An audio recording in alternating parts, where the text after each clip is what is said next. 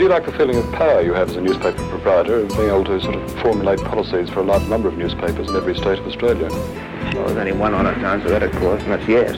Of course one enjoys the feeling of power. The newspaper can create great controversies, stir up arguments within the community, discussion, can throw light on injustices, just as it can do the opposite. It can hide things and be a great power for evil. It's not a perfect system, obviously, but can you think of a better one? Hello and welcome to episode 24 of Murderocracy, the podcast that keeps an eye on the news and influence of News Corp, the most influential media company in the Western world. I'm Cam Wilson. And I'm Sammy Shah. Sammy, if you lost pre-selection and were all but guaranteed to, be on your way out of politics, who would you spray in your valedictory speech? Everyone. I would basically do the parliamentary equivalent of pulling my pants down and taking a shit on the table. Like, that is basically what I would do. And you know what? Seeing it happen is quite remarkable. I love it. It's a great tradition. In fact, I think we should start introducing this at just other workplaces. You finish up, you find a new job, or maybe, you leave under, maybe not under your own terms, and you just have an opportunity just to address the rest of the company and, let them know what you really think. Who hasn't wished they could do that? Okay, so look, there's a few things I want to say about this. We're talking, of course, about Conchetta Fierravanti-Wells, who basically just went guns blazing, Terminator 2 at Scott Morrison in a speech at Parliament, right? I'm assuming that's what we're discussing here? Yep. And George Christensen as well. Yep. And George Christensen. Here's what I'm going to say about Conchetta Fierravanti-Wells. I wasn't in Australia when she was really more prominent, but by the time I came, she'd kind of taken a back seat and been a lot more quiet on Parliament and stuff and everything. First time I met her personally was we were on a panel on BBC's Question Time, which is it's like Q&A before Q&A was Q&A, and BBC does it and they go around the world. It's like, what if Q&A was good and had like really interesting people and really interesting conversations, like that kind of science fiction concept for Q&A producers. And it was a panel discussion they had in Sydney, and it was going to be focused on migration. And it was myself, Conchetta Fierravanti-Wells, we had someone from the Greens, I can't remember, and we had Mark Latham. And basically, at one point, it ended up being myself, the Greens parliamentarian, and Conchetta Fierravanti-Wells, basically battling Mark Latham. An all-out war against Latham on stage.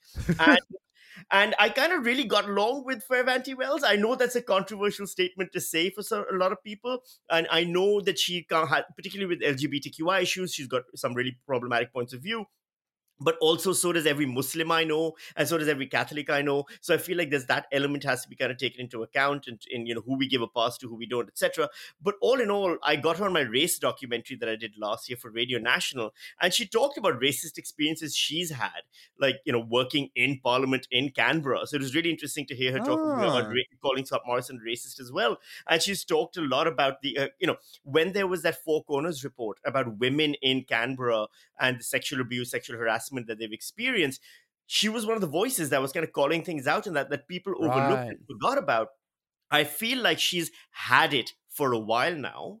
She's been simmering in the background with all the stuff she's had to put up with for a very long time. And this was her going, you know what, I shall not go gently into the good night. And there's a big, Italian nonna energy to that, which I respect the hell out of it. So I'm a fan of what she did. And I've kind of always had a bit of respect for her. So, it's very on brand, in my opinion, for her to just go, fuck it, I'm burning this place down. And there are some very Italian nonna who spent too long on Facebook vibes about some of her views as well. Oh yeah, she's very much that. I honest to God, I will defend her if anyone comes at her. I remember the time that she was accused Australia's bushfires at the 1920 season of being lit by environmental eco-terrorists to try and raise the profile of global warming and climate change, which was that's a take.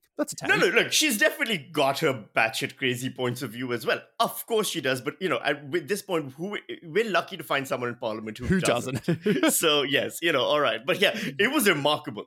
Yeah, the George Christensen one, I still haven't gotten like a chance to watch the whole thing, but also I'm not as interested.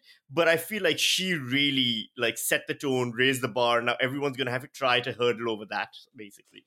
Yeah, his was actually a little bit less than inspired. I was kind of hoping for a bit more fireworks, but yes, no, it is. It's good to go out guns blazing. So on today's edition, we will be playing a little game with a speech by Lachlan Murdoch to the Institute of Public Affairs, Australia's biggest right wing kind of lobby group, right? And also kind of going through the Newsweek news of the week. But first, just a reminder, as always. People who support us on Patreon really help us do this. And I just want to thank all of our patrons. It does help us do this work, pay for hosting, all that stuff. So thanks very much to them. And if you do want to contribute, it's patreon.com/Murdocracy. Okay, on to the show. Let's do this. So next week, the government is all but certain to call an election. So I thought we could check in on how News Corp publications are covering the contest between the two major party leaders so far. There's been two recent pieces on Anthony Albanese that have turned a few heads. The first one was coverage of an Albanese speech at the start of the month in The Australian, and the headline that was given, "I'll be more like a Hawke or a Howard," said Albanese. And it quoted saying, the opposition leader will say that he is seeking to reform the economy in the same fashion as former Liberal Prime Minister John Howard and Labor Prime Minister Bob Hawke. Now, it turns out that nowhere in the speech had Albanese actually mentioned Howard. And so there was a bit of kind of controversy about that by, some Labor supporters saying that, here it was News Corp trying to manipulate his words. But when the ABC's Media Watch asked the Oz, they actually said that Albo's spinners had pitched the speech to them before in that way, hence the coverage in that way. The second thing then, this came last week, I don't know if you saw this, Sammy, but Albo did a woke test with Joe Hildebrand for the Daily Telegraph that included some like rapid fire questions. And it included, can men have babies? No. Captain Cook, hero or zero? Albo said world changer. Does Australia need to spend more or less on defence? Albo said more. Negative gearing, keep or ditch? Keep, said Albo. Sammy, what do you think about the way that Albo is being covered? And also, I guess importantly, is pitching himself to these News Corp publications? Look, part of it is we've seen, and you and I have talked about this more recently, about how News Corp itself seems to be souring a bit on Scott Morrison, not the Liberal Party, not the coalition, but on Scott Morrison in particular in some of their coverage. They tend to be, they'll flatter him sometimes, but they will also be critical many times as well. And so there seems to be this thing of them attempting to also opening themselves up to being quoted by Albanese, I feel. And he's taken a play from Kevin Rudd's book, right? Which is that, make yourself, be friendly with News Corp. News Corp will be friendly with you, and you're more likely to have a easier time during the election. Sitting down with Joe Hildebrand, I'll get into that in a bit. But first, the Media Watch thing, which is basically how, that Albo spinners had pitched the speech that way to them. I mean, it happens sometimes. It's easy for it. It's more likely that it's true that they did that way, and they played News Corp a little bit by then saying we never mentioned this, and News Corp looks bad. I don't know how many people pay attention to these kind of political games, but still, the woke test with Joe Hildebrand, though, at this point, I don't even know what woke means. Everything in the world is now woke or anything anti-woke. You don't like is woke. Yeah, absolutely. So I have no idea what that means, but all right, and I don't even know what Joe Hildebrand is at this point. I'm quite sure that he's an artificial intelligence creation that isn't a real human being. But still, the ones that he kind of went for were, can men have babies? No. We know what that is. We know what that's dog whistling to, and it's kind of an anti-trans point of view. Not kind of, it literally is anti-trans, and it's kind of making a statement about that men are men, women are women, and gender is, just these two binaries, and anything else in between is wokeism. We know what's happening there. We're tired of it already. We've seen it before. We're going to keep seeing it. And I think, to be honest, he's playing to his voter base, because many Labour supporters are middle-of-the-road people. They don't like identity politics, and it makes them very deeply uncomfortable, which we know from Labour people as well. Captain Cook, zero or hero, and he goes world changer. that's a hedging your bets kind of answer. That he did not give a hero or zero answer. I mean, world changer. Genghis Khan was a world changer. I don't know. I think that's very clearly in the hero kind of category. I mean, I'm just saying Genghis Khan is a world changer. That's if you really want to go that correct, way. Yeah, COVID's a world changer. Is it a hero or a zero? I don't know, depending. And then the rest of them, negative gearing, keep or ditch, keep. That for me, that's the one where I'm like, oh fuck you. You've learned from the last election, but you are completely or selling this only to the rich as well. At this point, Labour's doing the thing of like, we just want to win. We don't care. We just want to win. Which, when you look at Labour, isn't surprising, but also never works for them, to be honest. So who knows? Yeah, we're not a politics podcast, and I certainly can't pretend to understand all of that. But I mean, I think the interesting thing here is not that Albo is pitching himself and the Labor Party is pitching Albo in this way, because, that's kind of playing to a specific audience, Yes. and all of politics and all of media advisors do this, where they say, well, I have a message and who do I think it will resonate best with, and how do I reach that audience? And so this message to this publication kind of makes sense. This is kind of like, trying to position yourself as not too socially left, which I think, the political kind of argument they're making is probably that, we can get away with other kind of more left policies or whatever while we kind of do this. Mm-hmm. That being said, the really interesting thing that I find is how people who are kind of like, Albo or Labor supporters are getting angry at these publications for actually telling the truth, like telling them like what Albo has said to them in the way that they want to. And it's kind of funny how you've got, like this kind of this assumption that either the publication is lying to you or Albo is misleading the publication, but actually has a different set of views, which I don't necessarily think is right. Like, I don't think that people should expect that a politician would lie and say something to win an election and then would kind of flip their views. I think it's kind of more obvious to think that they would play up certain parts of their existing views and not talk about other views. But the idea that they would all of a sudden come out and be, secretly more, I guess, like recognizing trans people, recognizing trans men, that kind of stuff, I don't really kind of see as the case. And it's just fascinating to see this own group essentially like really be, pro Albo, but not pro what Albo's saying so much that they're kind of blaming someone else. I think it's not that surprising when you remember that just a few weeks ago, they were all attacking a 13-year-old boy on Twitter. So where the Labour supporters have reached mentally at this point is quite a fascinating place. Yeah, and of course online isn't representative of all Labour and Albanese supporters. At all. It really isn't. Yeah, exactly. We forget sometimes that Twitter is a minuscule amount of people with the same opinions, largely, yes. Yeah. So look, they like, we can clearly see, compared to what Bill Shorten was doing last election, the Labour Party and Albanese are really trying to pitch themselves to News Corp, and so far we're kind of seeing News Corp accept that, and as people have said in the past, that they like who we've spoken to and academics said that, of course, like News Corp leans right. And has that kind of yeah, I know. Wow, big surprise, breaking. Sorry to bury the lead. And of course they like have favored and endorsed mostly coalition candidates in the past, but ultimately they're most kind of interested in maintaining power, both through being able to influence politicians, but also being in touch with their audience as well. And so them kind of giving at least a soft run to Albo, who in turn is, telling them what they want to hear, is actually not really that surprising, particularly when you consider where Scott Morrison is in the polls. Absolutely. Now, do you remember when News Corp had that big commitment to going green, net zero by 2050? Oh, yeah. You know what? I actually had forgotten about that. Yeah. So there we go. Perhaps unsurprisingly, that commitment hasn't stuck around, or at least wasn't Joe Hildebrand supposed to be the face of that? Yeah. And funnily enough, he seems to have forgotten about that. Actually, I saw the big article he had a few weeks ago was talking about how influences are the gods or like, actually no, Satan's gift to the earth or something, which was a very 2014 take. Anyway, an analysis by an academic this month, whose name is Victoria Fielding, found that News Corp barely mentioned climate change in relation to the floods that have been happening this month. And the only publications in Australia to cite climate change to downplay the link were, perhaps unsurprisingly, News Corp publications.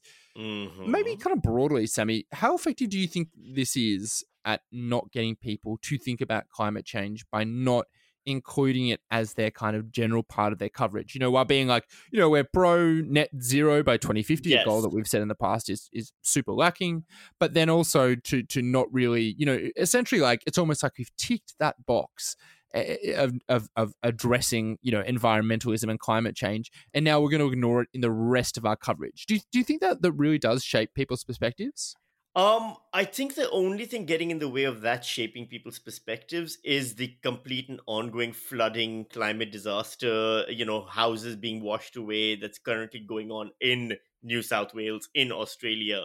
And we're going to continue to see that. So I think News Corp's plan to, you know, just basically tick mark the thing that, you know, the spreadsheet that, oh yes, we've talked about climate change at one time, and now if we don't talk about it, then no one else is going to talk about it, no one else would care about it, is only affected by reality.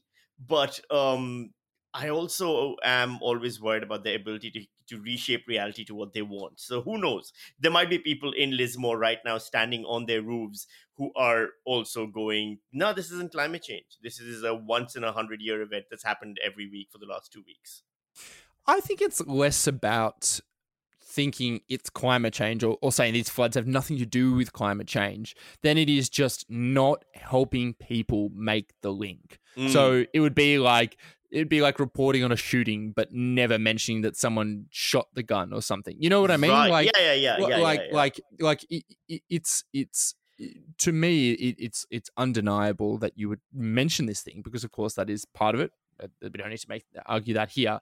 But it is not appearing in their coverage of it. And I think that is more likely to, well, I think it's just, it's all these opportunities that are missed. And we don't know whether it's an editorial decision or whether it's just the way that they're subbed or whatever. But it does stop making that link to climate change, which I think, you know, makes people less likely to be like, well, wait a second, like, what are we doing about this? Yeah, the one thing that I find really interesting about all of this is when you see the coverage, you know, it reminds you a lot of gun control in America, you know, where every single gun shooting happens, but Fox News will never link one to the other. They'll all be seen as isolated events. And maybe you're right. Maybe that's the way they're kind of shaping this as well. And it will have an effect. There was a really interesting thing I saw on Twitter recently by Ketan Joshi. You know, who we tried having on a while back, and he had just had a child, so he wasn't able to come on. But he was commenting that the Labour Party choosing to not make climate change the central part of its policy makes it seem like many Australians feel climate action is an unwinnable electoral position. Oh, really? When you actually see any polling data is done, majority of Australians actually care about climate change. So I feel like we now have a political class and a media class that's fighting the general public when it comes to climate change, in terms of we want them to talk about it and they don't want to talk about it. Well, it's becoming harder and harder, I think, not to talk about when all this is happening. This is kind of a weird one. Last week, the Courier Mail, which is obviously up in Brisbane, published an opinion piece from their associate editor, Kylie Lang, that cited multiple unrelated sources confirming to her that at Brisbane Girls Grammar School that they have several students who have chosen to self-identify as cats, as well as a few who claim to be foxes. The school denied it when asked by other people, but Lang has stood by it. I mean, look, you know, this kind of idea is this often a kind of a almost like a riff on ideas of like people being transgender or gay, you know, identifying as a different sexuality or gender. Right. You know, people are going to identify as a different species next. But the where it gets kind of weird is that this week a Nebraska state lawmaker made the exact same claim about a school in his state, but then retracted it. What do you think, Sammy? Is this like, what's your bullshit radar telling you? Do you think this is a weird coincidence, or do you think this must be like Sorry, yeah. He didn't just retract it. He was basically found to be lying because it never actually happened, right? Like that, the retraction wasn't because the school threatened to sue him. The retraction was because it wasn't true at all. Like he completely made it up about the school in his state. And we're seeing some of the same things coming around here, which is, where's the evidence for this? Are they just making up this story? Because a lot of people have now questioned what exactly was the evidence for this. Yeah, and of course, if you trust someone who says they have multiple sources and they can't talk about it, but it is like, it's a bizarre and seemingly like, like obvious claim if there are students who, by the way, are young people and don't necessarily deserve to have their identity, broadcast out there. So, that obviously complicates things. But if this is true and not like a weird viral rumor that's going around on Facebook, that, maybe that this associate editor had been told by other parents, that they'd seen on Facebook. So it's a connection between the two. But if it's not that, I don't know, shouldn't there just be like some more proof? It's bizarre. I mean, the school denied it repeatedly. None of the parents who've said that it happens have come forward. The story was basically apparently researched by Kylie Lang, an associate editor for the Courier Mail, 4 months earlier, and then published 4 months later. That's weird. The whole thing to me reeks of one parent who's friends with Kylie Lang told Kylie Lang, hey, this is the thing that happened. Kylie Lang, well, that's good enough for me. I don't need to verify any further, even though the schools denied it, and then just ran with the story. You know what it reminds me a lot of? In the run-up to the gay marriage plebiscite, when we had a lot of people saying, well, if you go, including Andrew Bolt said this, as well as of course many people from the Australian Christian lobby were saying this, that if you let gay people get married, then what's next? People will be marrying dogs. And now it's the same thing. It's like, if you let people identify their own gender, then what? People will be identifying as cats. There's this constant fear, or at least there's this constant narrative of somehow involving animals into LGBTQI conversations. And I think a lot of it in the end comes down to maybe conservatives just really want to have sex with animals and really wish someone would let them. I mean, in the end, a lot of it just seems to be headed in that direction. Oh, no. I as you started the sentence, I already knew exactly where you were going, and I was like, maybe not. Maybe I'm assuming the worst. Me thinks they protest too much is all I'm saying. I'm not making any specific allegations about this author. All I'm saying is it's possible. Again, allegedly. If you say allegedly in Australia, you can say anything. Yeah. But without the allegedly, you can't say anything. Multiple sources who I can't name have actually told me that. So yeah, I can corroborate that. Exactly. $500 million is what the phone hacking scandal at the UK News Corp publication News of the World and the Sun has cost the company in just the last 3 years. For those of you who can't remember, maybe too young or aren't familiar with it, the phone hacking scandal was when employees of the newspaper were accused of engaging in phone hacking, police bribery, and exercising improper influence in the pursuit of stories in the mid-noughties. And they used phone hacking to target celebrities, politicians, members of the British royal family. It was all exposed, and there's been a huge, reputational damage, but also financial damage to News Corp. In Crikey this week, Glenn Dyer wrote about, to date, the costs for this exceeded 1.5 to 2 billion of damages in legal costs in Australian money since 2007. And of course, that doesn't include the fact that they also closed down the News of the World publication, very established in the UK. Because of this, made people redundant, lost advertising and the actual money from running the publication. This is arguably the biggest journalism scandal in of the century so far, and it's had enormous costs. Sammy, do you reckon it's all been worth it? I mean, it depends on which side you're on, right? It's the only body blow that News Corp has ever publicly, experienced to such a scale, it seems like. I'm sure there've been many private losses and damages, and people have sued them for things and all the, non-disclosure agreements, etc. But this was the biggest public scandal related to News Corp. It was the biggest public failure by News Corp. there are people who were involved with it who haven't really paid any price. Piers Morgan right now, for example, is still hosting a TV show on Sky News, but in Australia at least. But the fact that so much money was lost and publication was shut down, as well as Rupert Murdoch's attempts to own all of Sky Broadcasting, failed. It's the closest thing we've ever, critics of News Corp have ever had to a victory over News Corp. And I think, I don't know if the punishment fit the crime still, to be honest, and what they did was pretty heinous. And I would argue that there's further punishment was required, but it's a pretty good punishment regardless. Yeah, I was reading that in 2013, Rupert Murdoch was actually caught on tape saying that the investigators who determined, they went through it, determined that they said he was not fit to run a big media company.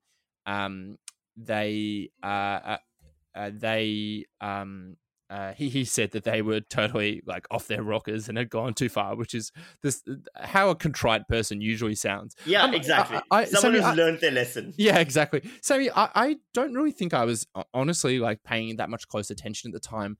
Do you remember what it was like when this was all coming out? I remember the coverage was exciting. It was hysterical because obviously so much was coming out, and every single day was more shocking information. Hugh Grant was involved. As whenever you have a celebrity angle, that's always a big part of it as well. It was a massive story. What's interesting is that even though it's been so long, like the fact that you're bringing this up right now, to many people will make it go like, oh wait, we thought that this was over. How is this still a news story? Yeah. Is interesting because it did happen a long time ago. 2005 to 2007, was when this stuff started first coming out. And you'd think that by now it would have been a dead and done deal. But the fact that it still has repercussions is exciting. But also, if you ask anyone, News Corp scandal, biggest scandal, it's the only one they mention, which means it's linked to News Corp forever. But they've also dodged a lot of bullets since then, clearly. Yeah, and it is crazy how long the tail of this to still be having billions of dollars of payouts. Like I saw like earlier this year, there were celebrities who were still finding out that they were affected as part of it. It was huge, but I mean that is what happens when you systematically invade people's privacy. Yes. So yeah, pretty disgusting stuff. Hey, and finally, here's a kind of interesting story that has a link to News Corp that may not be initially obvious. So Australian Associated Press, which is the wire service, which for people who don't know is essentially like a media company that reports on stuff that then sends those reports to different publications who can print it out. It's often, kind of happens. It allows, small newspapers, regional newspapers, or even international newspapers to have news coverage from across the world and the country. So Australia's Associated Press, which is a wire network, is beginning to offer a direct-to-customer subscription model for the first time. So they're allowing people, readers, consumers, to directly pay them for their work. And they're doing this to avoid an over-reliance on government funding. The history is that AAP was until recently the only wire service in Australia and was used by a lot of publications, including by media companies Nine and News Corp. But in the last few years, News Corp decided to abandon them and set up their own wire service that they use across their publications. There were concerns afterwards that AAP would go bankrupt because without news, they lost a lot of their funding. But successive government grants have kept them in business so far. This is their latest attempt to try and build a sustainable business model. Sammy, care to take a stab at what you think News Corp's long game is by abandoning AAP and setting up their own wire service? It's the same thing that News Corp's been doing, or at least Rupert Murdoch's been doing from the start, right? It goes all the way back to the Wapping dispute, 1986 it was, when it was News International that he owned, and they basically all the printers unions in UK went on strike because he basically moved everything in house. He moved all the printing productions in house. He moved everything within his own buildings, and as a result, 6,000 workers went on strike to protest against the fact that they were no longer going to have control over the printing press of news international publications, and they lost that battle. And in the end, like, news fundamentally changed, or at least the distribution of news fundamentally changed, because News International showed that you can just do everything yourself. You can write the story yourself, and you can print the story yourself, and then you can distribute the story yourself, and you can have control of the entire supply chain. This is another aspect of that. They're just controlling the supply chain of wire networks now, news gathering and news distribution on the other end, not the customer end, but on the journalist's end, is, within News Corp's control as well. And for AAP, AAP is, a valuable service. I mean, I know, for example, how much other stations rely on it, and the fact that the government's been propping it up has been great. I think the subscription model isn't a bad idea. I mean, to be honest, I might look into some of the pricing and see if I can get it going for my News Weekly podcast as well, because I rely on wires a lot for that. But I don't know if they can survive this, to be honest, because News Corp is very good at what they do, and what they do is take distribution, publication, all of these different aspects, and make them their own, and thus kill the industry that they were supporting. I am kind of skeptical about how it would work as a subscription service, because at the moment there are a lot of publications that use AAP. So I'm thinking The Guardian, 7 News, who post their stuff without a paywall. So for anything that's significant, for most of the significant stuff, you could just get if you searched it yourself. But I think the really interesting question is about I'd love to hear your thoughts, Sammy. So, my understanding is that, that News Corp didn't want to keep on supporting another media company, because why would they, when they could do it themselves and potentially have people pay them for that as well? And the other thing is that they, of course, are able to extend their own editorial influence by dictating it themselves. What do you think would happen, Sammy, if the only newswire service left in the country was News Corp, and all these independent publications from around the country had to then rely just on News Corp coverage? Do you think that would change anything?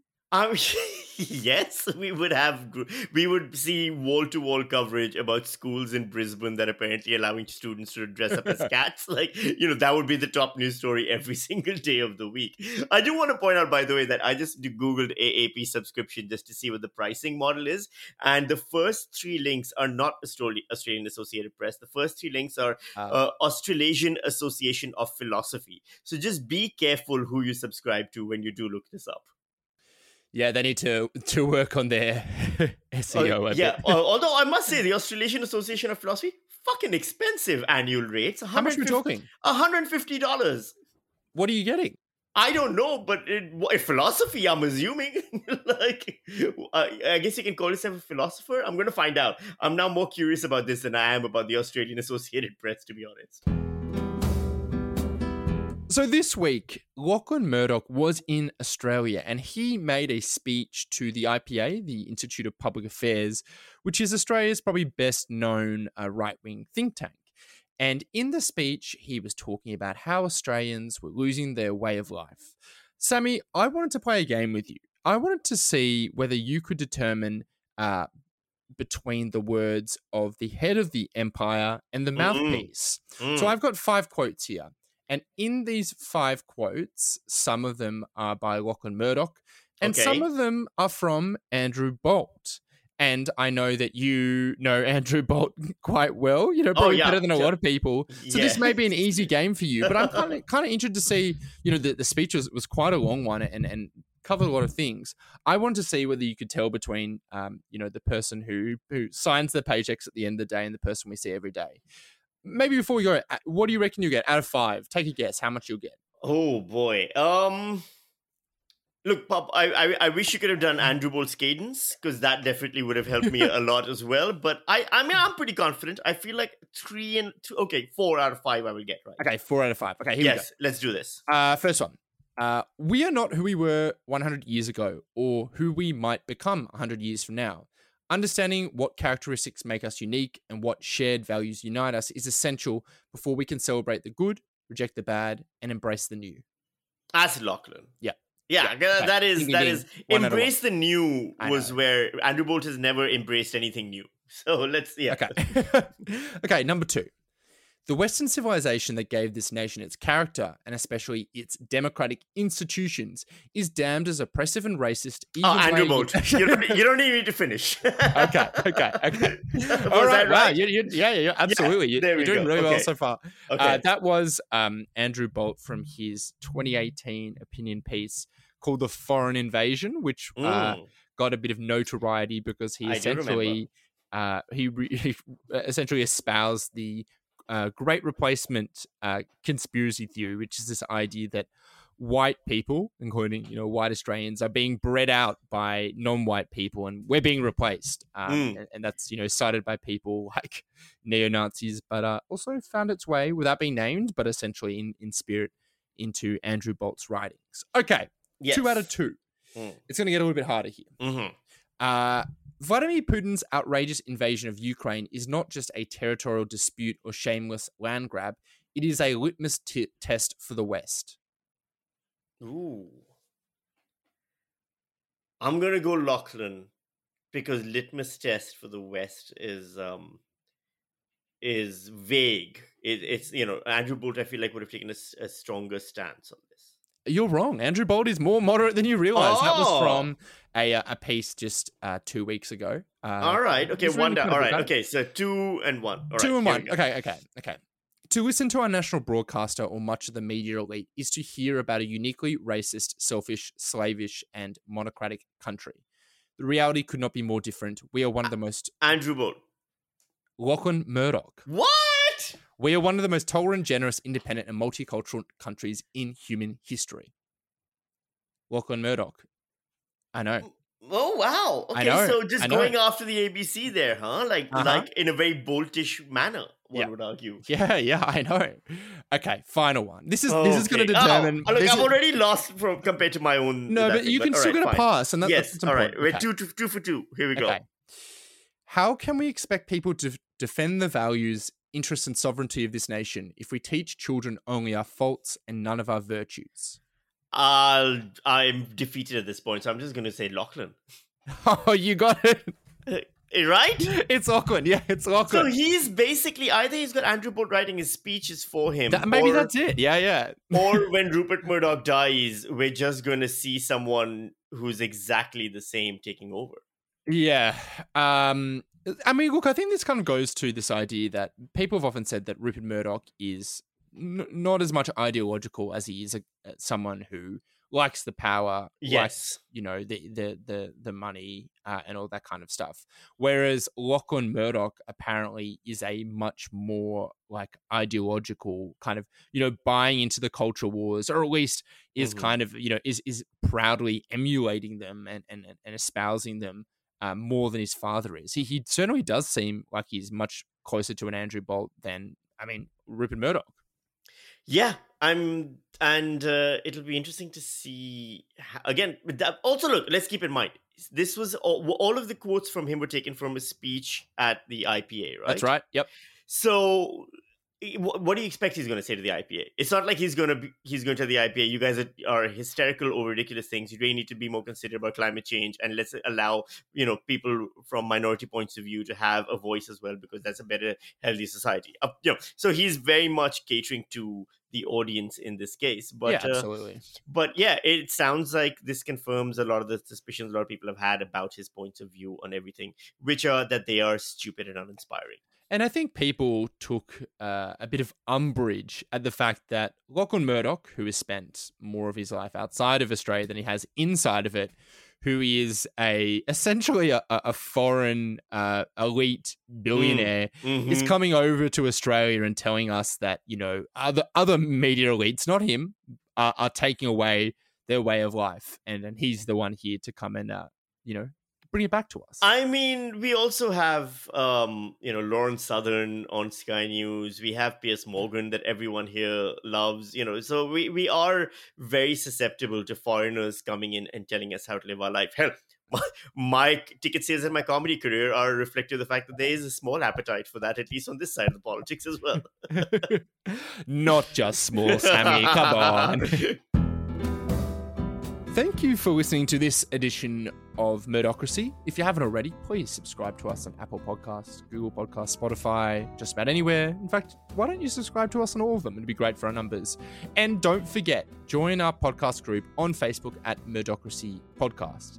Thank you, Kevin MacLeod, for the theme music, the ABC for the recordings, Ruby Innes for our artwork, and as always, thanks to you, Sam. And thank you very much, Cam.